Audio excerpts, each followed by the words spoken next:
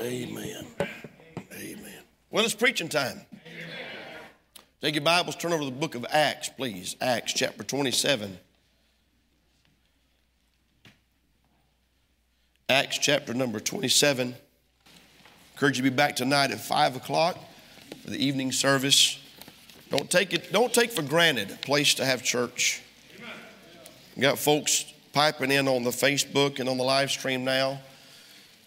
Places like Kansas and around the country, they're snowed in and it's so cold, their services were canceled. They said, thank you for your live stream. Amen. I'm grateful for live stream, and I'm grateful to be here in person. Amen. Let's stand to our feet, if you would. Acts chapter 27.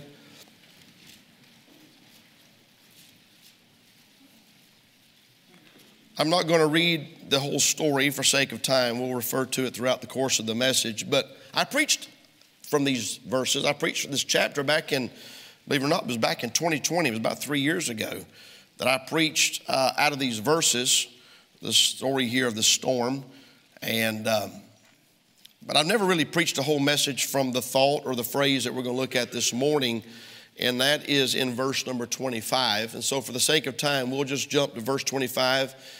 And, well, you know what? Let's look at verse 21. Let's start there, all right? The Bible says, after long abstinence, Paul stood forth in the midst of them and said, Sirs, you should have hearkened unto me and not have loosed from Crete and to have gained this harm and loss. And now I exhort you to be of good cheer, for there shall be no loss of any man's life among you, but of the ship. For there stood by me this night the angel of God, whose I am, and whom I serve, saying, Fear not, Paul, thou must be brought before Caesar, and lo, God hath given thee all them that sail with thee. Wherefore, sirs, verse 25, be of good cheer, for I believe God, that it shall be even as it was told me. I want to preach a little bit on that statement in verse 25. I believe God. Amen. Lord, we pray that you'd bless the word of God this morning. Lord, as we look at this story, look at this passage of Scripture, but then we look at several other places, I pray that you'd put it all together in our hearts like you did for me. And may, Lord, you be glorified in this message is our prayer in Jesus' name. Amen. Thank you so much for standing. You may be seated. I believe God. What a statement. What a statement. As far as I'm concerned, everything, really, for all of us, starts with this simple statement right here. For the unbeliever, in order to be saved, they must believe God. John chapter 3, verse number 18, Jesus said, He that believeth on him is not condemned, but he that believeth not is condemned already, because he hath not believed in the name of the only begotten Son of God. John chapter 3, verse 36, He that believeth on the Son hath everlasting life, and he that believeth not the Son shall not see life, but the wrath of God abideth on him. For the unbeliever, it starts with, I believe God. For the believer, for those of us that are saved, for those of us that are children of God, that identify with the people of God and the church, the Bible tells us that for us also, it begins with, I must believe God. This is really the crux of the Christian life. Hebrews chapter number 11, verse number 6 says, but without faith, it is impossible to please God. He that cometh to God must believe that he is, and that he is the rewarder of them that diligently seek him. So for the unbeliever, it starts with, I believe God. For the believer, our life consists really with an understanding and a conviction that we believe God, if we're going to please God. Now, I have preached this passage of Scripture in Acts 27 many, many times, but I've never really looked at this statement in depth, and I've had it on my heart for well over a week. The statement that Paul makes in verse number 25 is powerful. Here's what he said to those on that ship. He said, I believe God. He went on to expound on that statement by saying, not only I believe God, verse 25, but he said that it shall be even as it was told me. So basically the bottom line is we believe God when we believe what he says. We believe God when we believe his word. If we do not believe God's word, we do not believe God.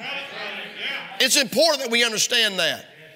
In John chapter number 8, you can turn over there quick. I just want to look at a couple of verses, bounce right down through John 8 right quick, just to underline the statement that I just made, that if you do not believe God's word, you do not believe God. In John chapter number 8, Jesus is having a conversation with the Pharisees. And it goes something like this, starting in verse number 13, John 8. The Pharisees therefore said unto him, thou bearest record of thyself, thy record is not true. Imagine the audacity to look the Son of God in the face and say, what you're saying is not true. Jesus answered in verse 14, said unto them, though I bear record of myself, yet my record is true. He preached a while, and then notice what he said in verse number 30. The Bible says, and as he spake these words, many believed on him. Praise the Lord for that. Look at verse 31. Then said Jesus to those Jews which believed on him, if you continue in my word, then are you my disciples indeed. But the Pharisees continued to argue with him. They continued to debate. They continued to try and look for a way to undermine him and to discredit him in front of the people. And notice what Jesus said in verse number 44. Ye are of your father the devil, and the lust of your father ye will do. He was a murderer from the beginning and abode not in the truth, because there's no truth in him. When he speaketh a lie, he speaketh of his own, for he is a liar and the father of it. And because I tell you the truth, ye believe me not. Which of you convinceth me of sin? And if I say the truth, why do you not believe me? He that is of God heareth God's words. Ye therefore hear them not, because ye are not of God. So I want to reiterate what I said a minute ago. If you do not believe the word of God, you don't believe God. Amen. He said, I have exalted my word above my name. That's amazing. But especially when you understand Philippians 2, that he hath given him a name which is above every name. Amen. And he's exalted his word above his name. You and I cannot say that we believe God if we do not believe God's word. So Paul said in verse number 25, I believe God, it shall be even as it was told me. So back to our passage in Acts 27. Turn with me back over there to our text. We got to say this morning, Paul's confidence in God is clear.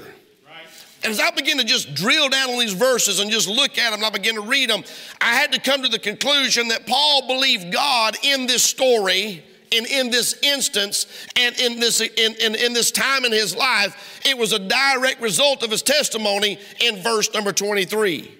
His faith, can we say it by way of introduction? Number one, his faith was reinforced by the presence of God in his life. Look at what he said. There stood by me this night the angel of God. Boy, there's something about the presence of God that will confirm and build up your faith. We talk about the presence of God, and some people, I'm afraid, don't even really understand what we're talking about. It's not some mystical thing. It's not a state of mind, but God desires to dwell with us and to make his presence known to us. And in the New Testament church age, we are given the indwelling of the Holy Spirit, so God is always with us. But I believe we can honestly say that God's presence is not always real and as vivid in our life as it could be and as it should be. But Paul said, the angel of the Lord stood by me this night, and I'm able to say, I believe God. Amen. Never underestimate the importance of the presence of God in your life. I'm talking about stay with me, I'm not charismatic. Not even close. Not even a little bit. But the presence of God is available for the child of God. If God wanted the Old Testament congregation, if God wanted the Old Testament nation of Israel to know his presence, and his presence was there in a variety of ways, manifested with the cloud and the fire and things of that nature, how much more does God not want the church of the living God in the New Testament church age to understand and know his presence? We see his faith was reinforced by the presence of God in his life. But secondly, his faith was reinforced by the purchase of God. Notice what he said in verse 23. There stood by me this night the angel of God, whose I am. Do you see that? That one little statement right there is powerful. In other words, he says, I believe God because God purchased me, bought me with his own blood, and I belong to him. Amen. Amen. Amen. And if you think for 1 second that you're more concerned about securing your property than God is, and taking care of what's yours than God is. Huh? My wife texted me yesterday, she said, did you leave the gate open? Charlie's in the street again. Charlie's full of the devil. Pray that dog will get saved. I said, I shut the gate twice. I don't know how he got out. But we didn't just leave him out there. We didn't just leave him out there to go through all the dangers, toils, and snares. We went and got him and put him back in the security and the safety of where he belonged. The point I'm making is this. Paul said, I believe God because I belong to God and God's going to take care of me. He purchased me with his own blood. Ye are not your own, he said. Ye are not your own, but you have been bought with the price. So he said, there stood by me this night an angel of the Lord, whose I am. Amen. There was a relationship, the purchase of God, the presence of God. And then thirdly, his faith was reinforced by his partnership with God. He said, there stood by me this night the angel of God, whose I am and whom I serve.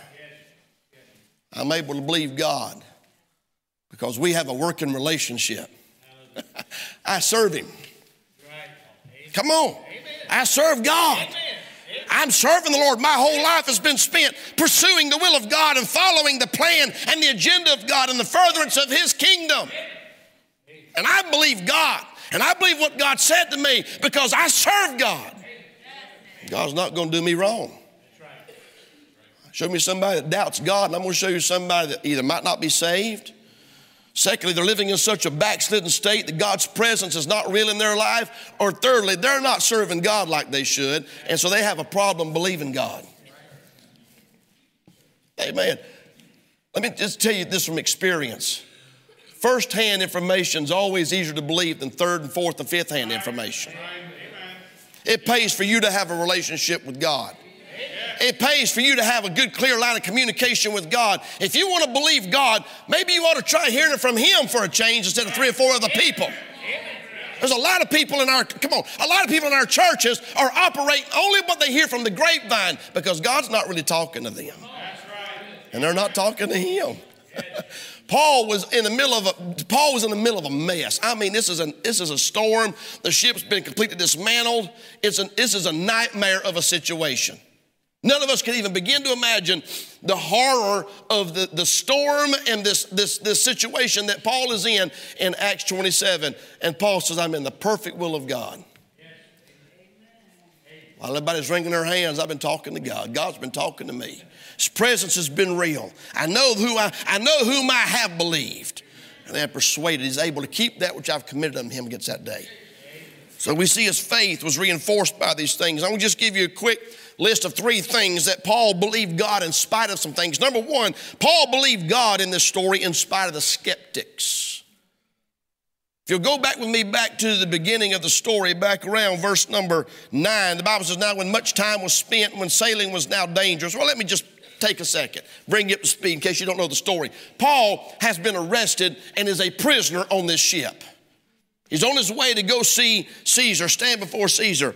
And so they've got him on this ship with these centurions and these soldiers and all these other prisoners. Okay, that's where we're at. That's where the story picks up if you started in verse number 1 and read down. But in verse number 9, when the time was much spent and sailing was now dangerous because the fast was already now past, Paul admonished them and said unto them, sirs, I perceive that this voyage shall be with hurt and much damage, not only of the lading and the ship, but also of our lives. It's pretty clear. Man of God standing over here, he's got his chains on, he's got his prison garb on, but he's still God's man. He's still an apostle. Amen. He's still full of the Holy Ghost. He's still got the power of God in his life. He's still able to get a hold of God. He's still able to be able to do what God's called him to do. And so without being asked, he just offered up a little bit of admonition and says, I perceive this voyage will be with hurt and much damage. Verse number 11, nevertheless, the centurion believed the master and the owner of the ship more than those things which are spoken by Paul. Can I say it? In this story, Paul, who says, I believe God, was surrounded by unbelievers. Unbelievers, surrounded by them. I mean, he's surrounded by people that had faith in anybody and anything but God. Right. What does that remind you of? Yeah. Well, one of the biggest challenges that a child of God faces today is always being in the minority about just about everything. Huh? There's some days I've come to the conclusion the world has lost their ever-loving mind. And there's some days I think I'm losing my mind. Amen. Ask my wife, she might agree with you. Sometimes being the only believer, being the only one that knows God and trusts God, it'll take a toll on your faith. Right. Paul faced the same difficulties that we face, and that is he was surrounded by people that trusted anybody and everybody but God. And in spite of Paul's preaching, his admonitions, in spite of his perception, he said, I perceive that this voyage will be with hurt and much damage. In spite of his preaching and his perception, they still, Bible says, believe the master and the owner of the ship. You got to love these experts. And their false sense of security they're able to give people. We're surrounded by people in our society that believe scientists more than they believe God. Amen. If you believe in evolution, you believe scientists more than you believe God. You didn't evolve from a monkey. And that monkey didn't come from a big bang. And that big bang didn't come from a little dot that had a whole lot going on and then psh. No, that's not how it came about. That's not how we got here. We got some kids in our school that act like monkeys, but that ain't where you came from. Believe scientists more than they believe God. They believe the government more than they believe God. And I'm just going to throw this in right here. If you believe anything that our government says today, I got some property I want to sell you.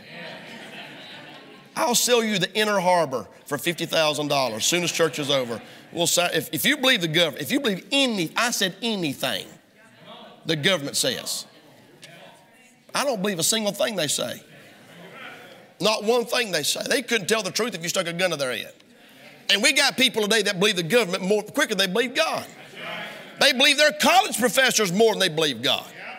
They believe the climate change cultists more than they believe God. They're more worried about the ozone layer than they are about hell. That'll make a bumper sticker. Quit worrying about the whale and think about hell. Amen. That'll make a bumper sticker. Quit worrying about the whales, and you better focus on hell because that's where you're going if you don't learn to believe God. Amen. I'm going to patent that. Don't nobody else do it. That's me.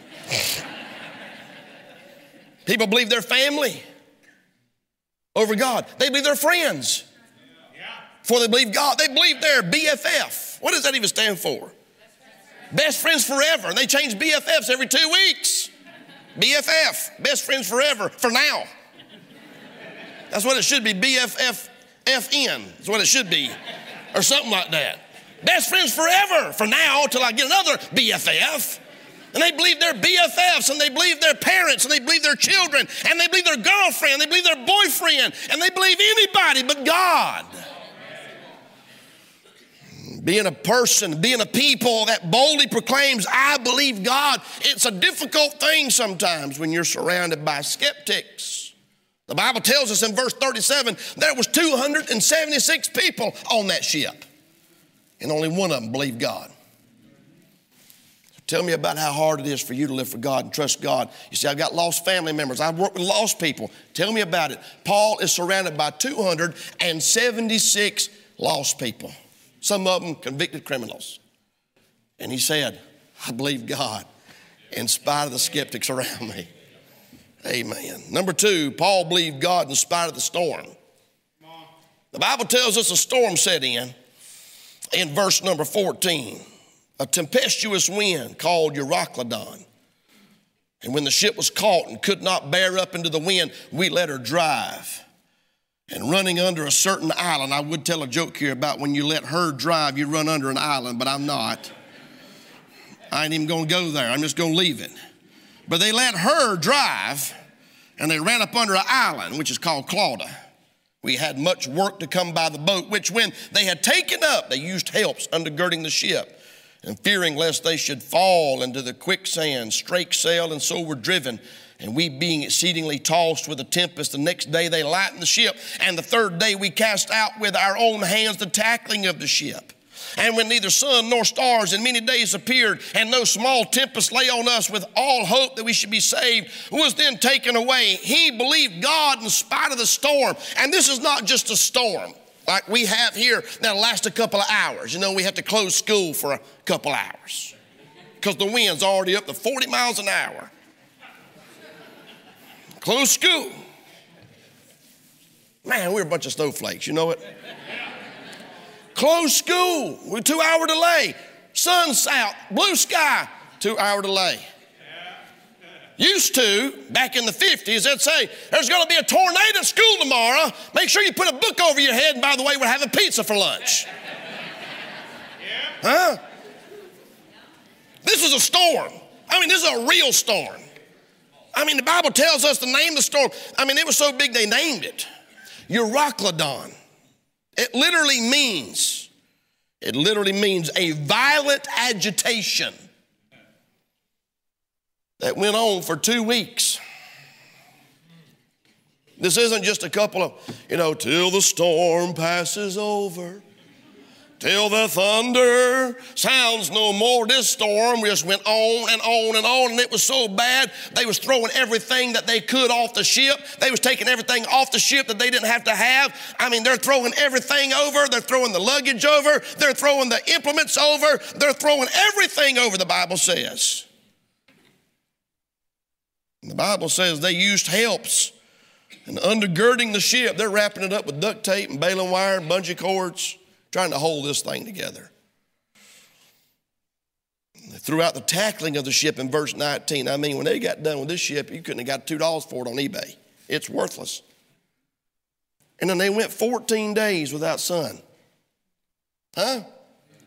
Can we agree it's a storm? Storms have a way of testing our faith, do they not? Storms have a way of being used by God to accomplish things in our life. Brother Lato this morning, my wife and I slipped into his Sunday school class, and man, it was tremendous. He had a grand slam, all except for the part about not liking beets. That was not of God. I don't know how a man can say he's saved not like beets. For by grace are you saved through faith and eating beets. That's what the Bible says. Except for that part about not liking beets, everything else was 100%. And he was talking about people that fall and break their arm, break their leg, break their hip or whatever, and say that's just life.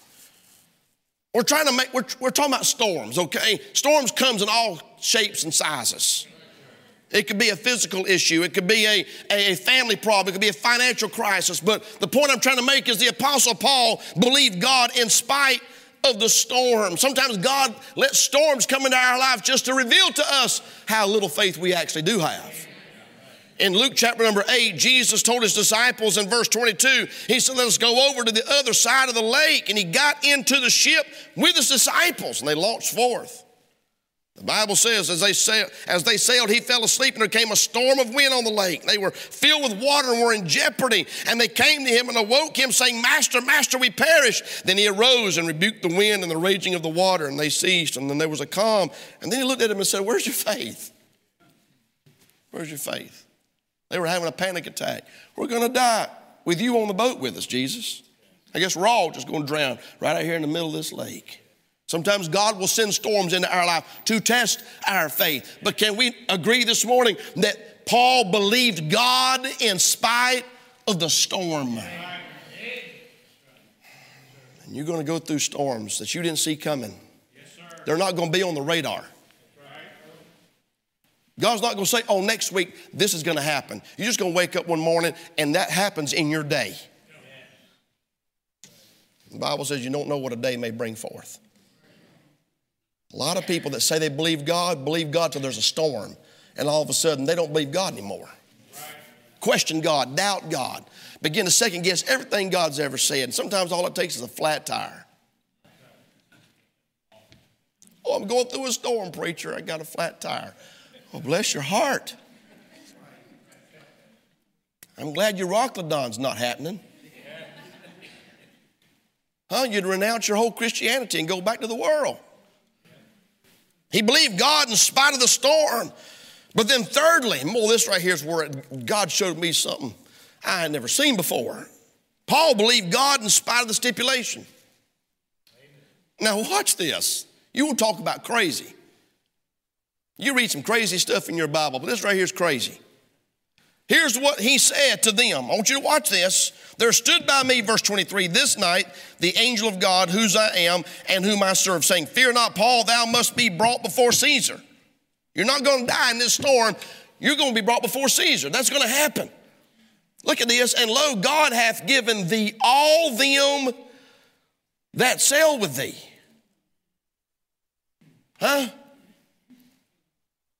Howbeit, we must be cast upon a certain island. Now, granted, they couldn't see it. They couldn't see the island. They couldn't see anything. Stay with me. We're all going to live. Everybody that's sailing with me is going to survive this. And we're going to be cast onto an island. But look what he said in verse number 21. After long absence, Paul stood forth in the midst of them and said, sirs, you should have hearkened unto me and not have loosed from Crete and to have gained this harm and loss. And now I exhort you, be of good cheer. For there shall be no loss of any man's life among you, but of the ship. Hang on just a second, Paul. Be of good cheer. We're all going to survive. We're all going to live. We're all going to be cast onto a certain island. Nobody's going to be lost. Now, the ship's going to be lost. The ship's gone. The ship's going to be gone. But we're going to live. And we're going to be on an island. But there's not going to be a ship. Come on, y'all. God told Paul that all those that sail with him would be spared in verse number 24. Is that not what he said? He also told them they would lose the ship in verse 22. And he told Paul that they'd be cast upon an island in verse number 26. And God told Paul that except they abode in the ship, that they could not be saved, verse 31. You mean we're all going to survive, we're all going to be thrown onto an island, the ship's going to be lost, but the only way we can be saved is by staying in the ship.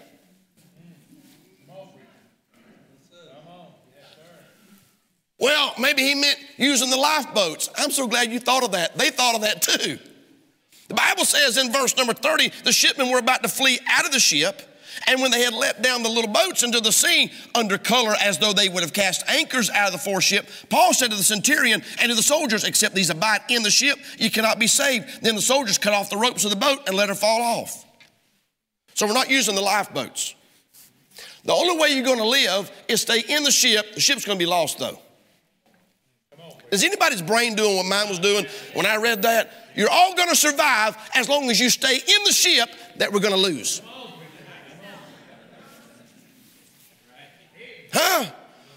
This right in here is right. I've been going, Lord, am I hearing you right? Lord, I believe you. I'm trying to believe. I've been like that man with that son. Lord, I believe. Help thou mine unbelief. Right. Let's just add a few more layers of drama. Let's add in they've been fasting and not eating for 2 weeks, according to verse number 33. Let's have them surrounded by rocks in verse 29. Let's cut all the lifeboats loose and let them fall into the sea, verse 32. And then after they got done eating in verse 38, they threw all the rest of their food overboard. You still believe God? I mean, everything that God said and everything that God wanted and every stipulation that he attached to them surviving this goes against everything that your brain and your common sense says. You know what I think God's doing? I think God's testing whether or not we really believe him. You're going to survive as long as you stay in the ship. The ship's going to be lost, though. We're going to end up on an island, but we're not going to get there on a lifeboat or on this ship.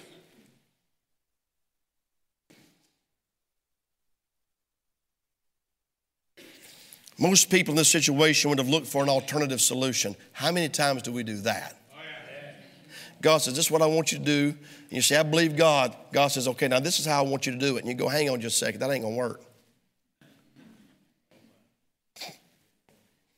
Believing God under these circumstances was a tremendous test of Paul's faith. Is everybody still with me? He didn't ever waver in believing God. Believing God means you cannot believe yourself. This is where we're going. Believing God means sometimes you can't believe yourself or your emotions or your own heart. I want to close with this two points. I want to close with two appeals to you this morning that you and I need to be reminded of some times when we need to believe God. Number one, we need to believe God when it comes to our condition. Our condition. Look with me at Jonah right quick. Jonah, chapter 3. Hurry. But back up to the Old Testament. Jonah, little book there in the Old Testament with just 4 chapters.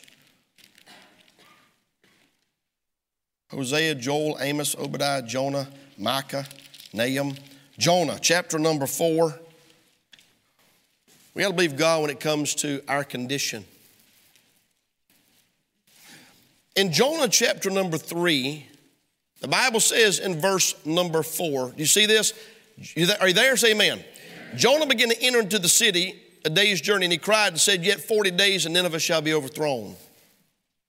So the people of Nineveh, what's the next 2 words? Believe God. Believe God. About what? Well, in chapter number 1 and verse number 2, God said, arise, go to Nineveh, that great city, and cry against it, for their wickedness is come up before me. So Jonah, after going through 3 days of Bible college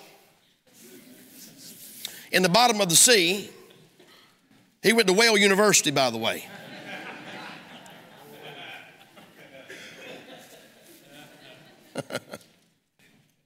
Reminds me of that old redneck boy trying to impress that highfalutin girl at that get-together. And he walked up to her, and he, with his buck teeth and his tobacco running out the corner of his mouth, he said, I went to the University of Georgia. Where'd you go to school? She said, Yale. He said, I went to the University of Georgia. Where'd you go to school?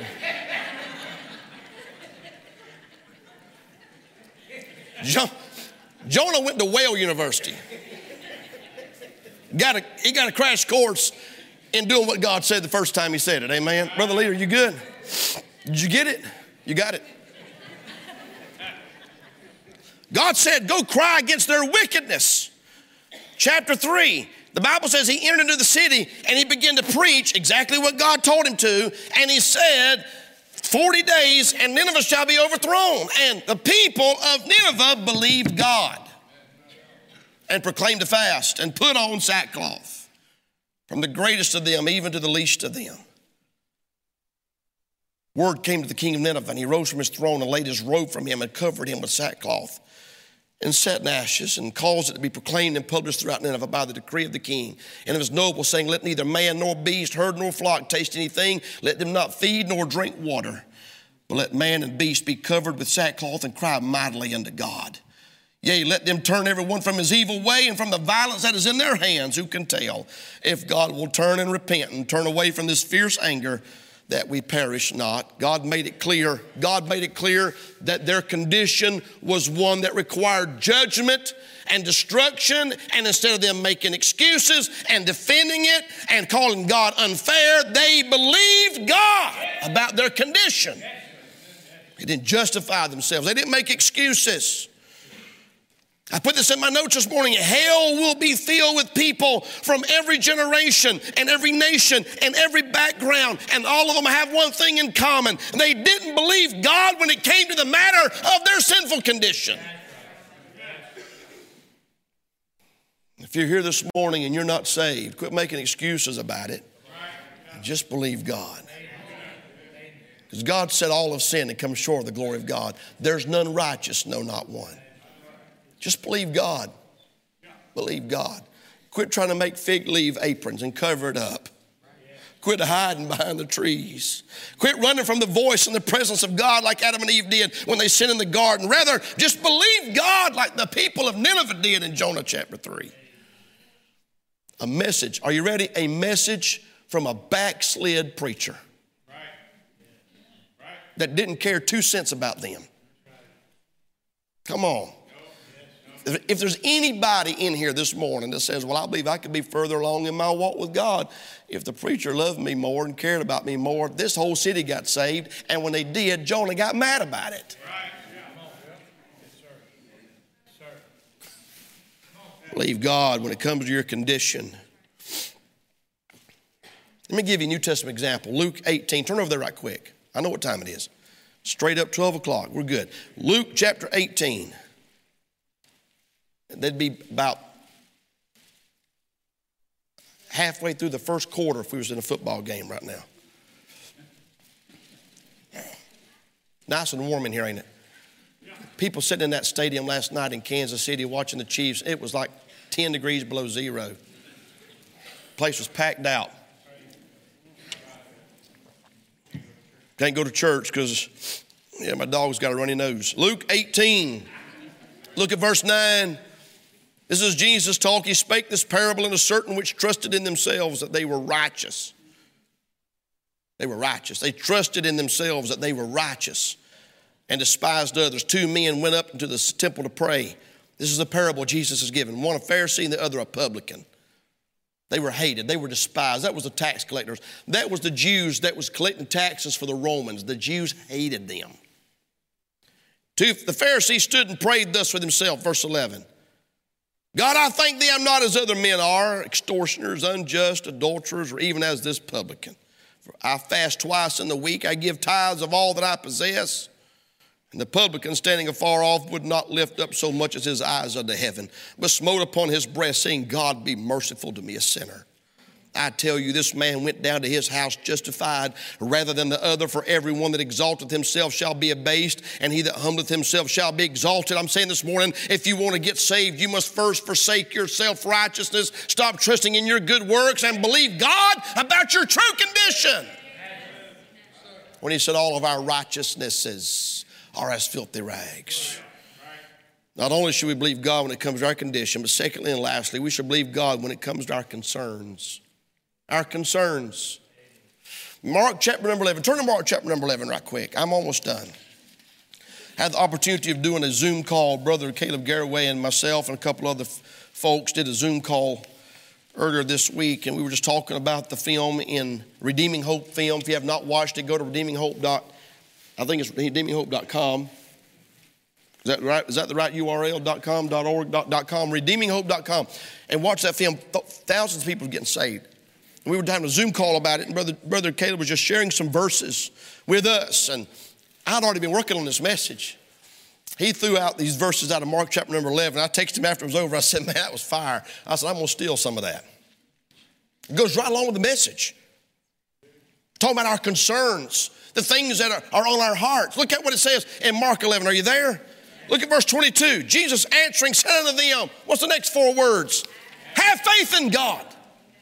That's what we're preaching about this morning. I believe God. Have faith in God, not other people, not in yourself, not in the experts. We're talking about God, the creator of the universe. Have faith in God. For verily I say unto you that whosoever shall say unto this mountain, be thou removed and be thou cast into the sea, and shall not doubt in his heart, but shall believe those things which he saith shall come to pass, he shall have whatsoever he saith. Therefore I say unto you, what things soever ye desire, when ye pray, believe that ye receive them, and ye shall have them. Believe God. Believe God. Believe God about big things. Big things. Stay with me. Mountains. Mountains. Big things. Believe God when it comes to big things. We met with the engineers this past week. Brother Leader and I met with the engineers. They came and gave us an update on the feasibility study, and we walked all over this building, walked all over the property, measured, pulled measuring tapes. They said, looks like you're going to be able to do something here. We just got to figure out what. I said, well, that's good. Amen. That's the best news we've gotten so far. Amen. It's a green light for now. We can do something right here. Take this building next to us and make it a ministry center with a kitchen area or a food serving prep area and fellowship hall and a gymnasium and locker rooms and maybe some more classrooms and maybe some more offices. And man, we're excited. And we were standing out in the yard. I said, y'all give me an idea of what we're looking at money-wise. They just looked at me. They said, well, it depends on what you end up doing. I said, what are we talking about? It's a lot of money, ain't it? They said, well, yeah. I felt this big old knot in my stomach. And I walked into my office and I read this verse. And I realized I can believe God about big things. Huh? Is everybody still with me? I'm not the sharpest knife in the light bulb drawer or the brightest knife in the drawer, ever how that saying goes. But I'm pretty sure a mountain's bigger than the ministry center. We can trust God, believe God about big things. We can believe God about bold things.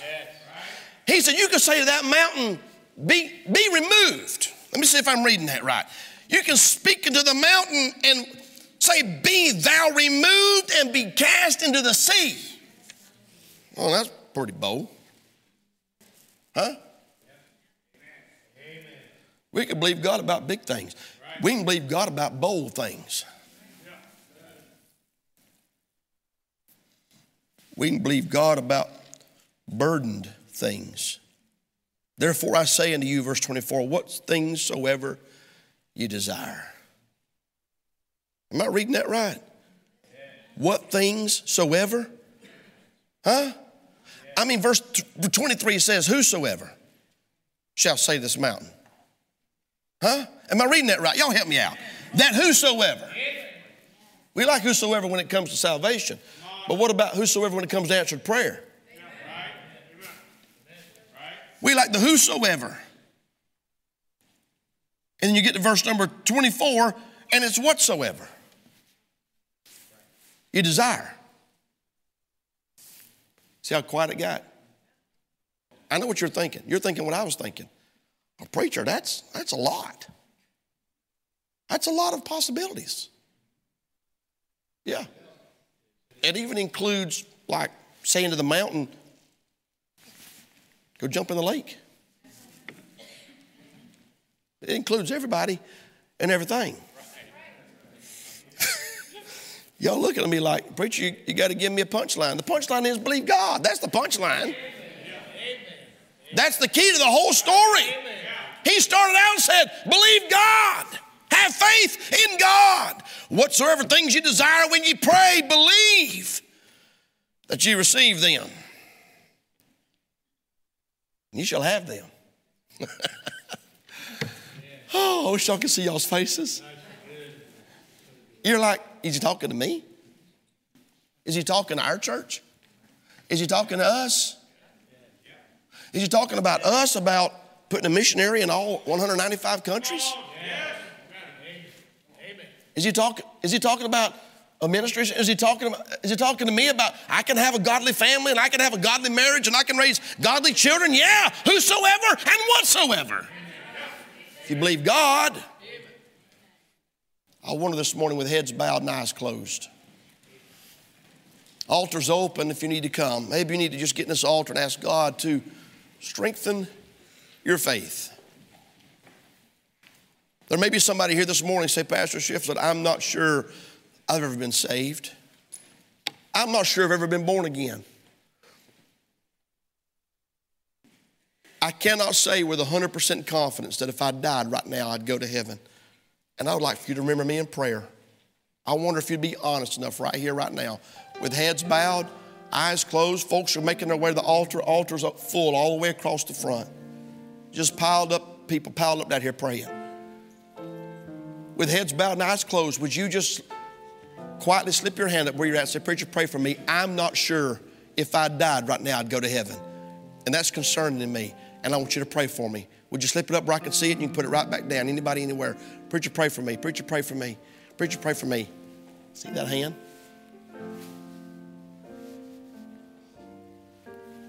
Anybody else? Listen, we would love to help you this morning. We wouldn't embarrass you for nothing in this world. We want to help you. Would you let us help you this morning? Would you slip your hand up? Preacher, pray for me. I'm not sure. I'm not sure. I'm not sure. I'm not sure. I'm just not sure. And I want to be sure. Anybody, anywhere?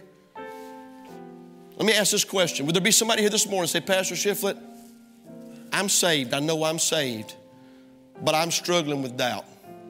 I'm struggling with doubt, and I needed this reminder this morning. Would you slip your hand up? Would you slip your hand up? I'm saved. I know I'm saved. Hands are going up. Hands are going up. Hands are going up. Listen, don't be ashamed.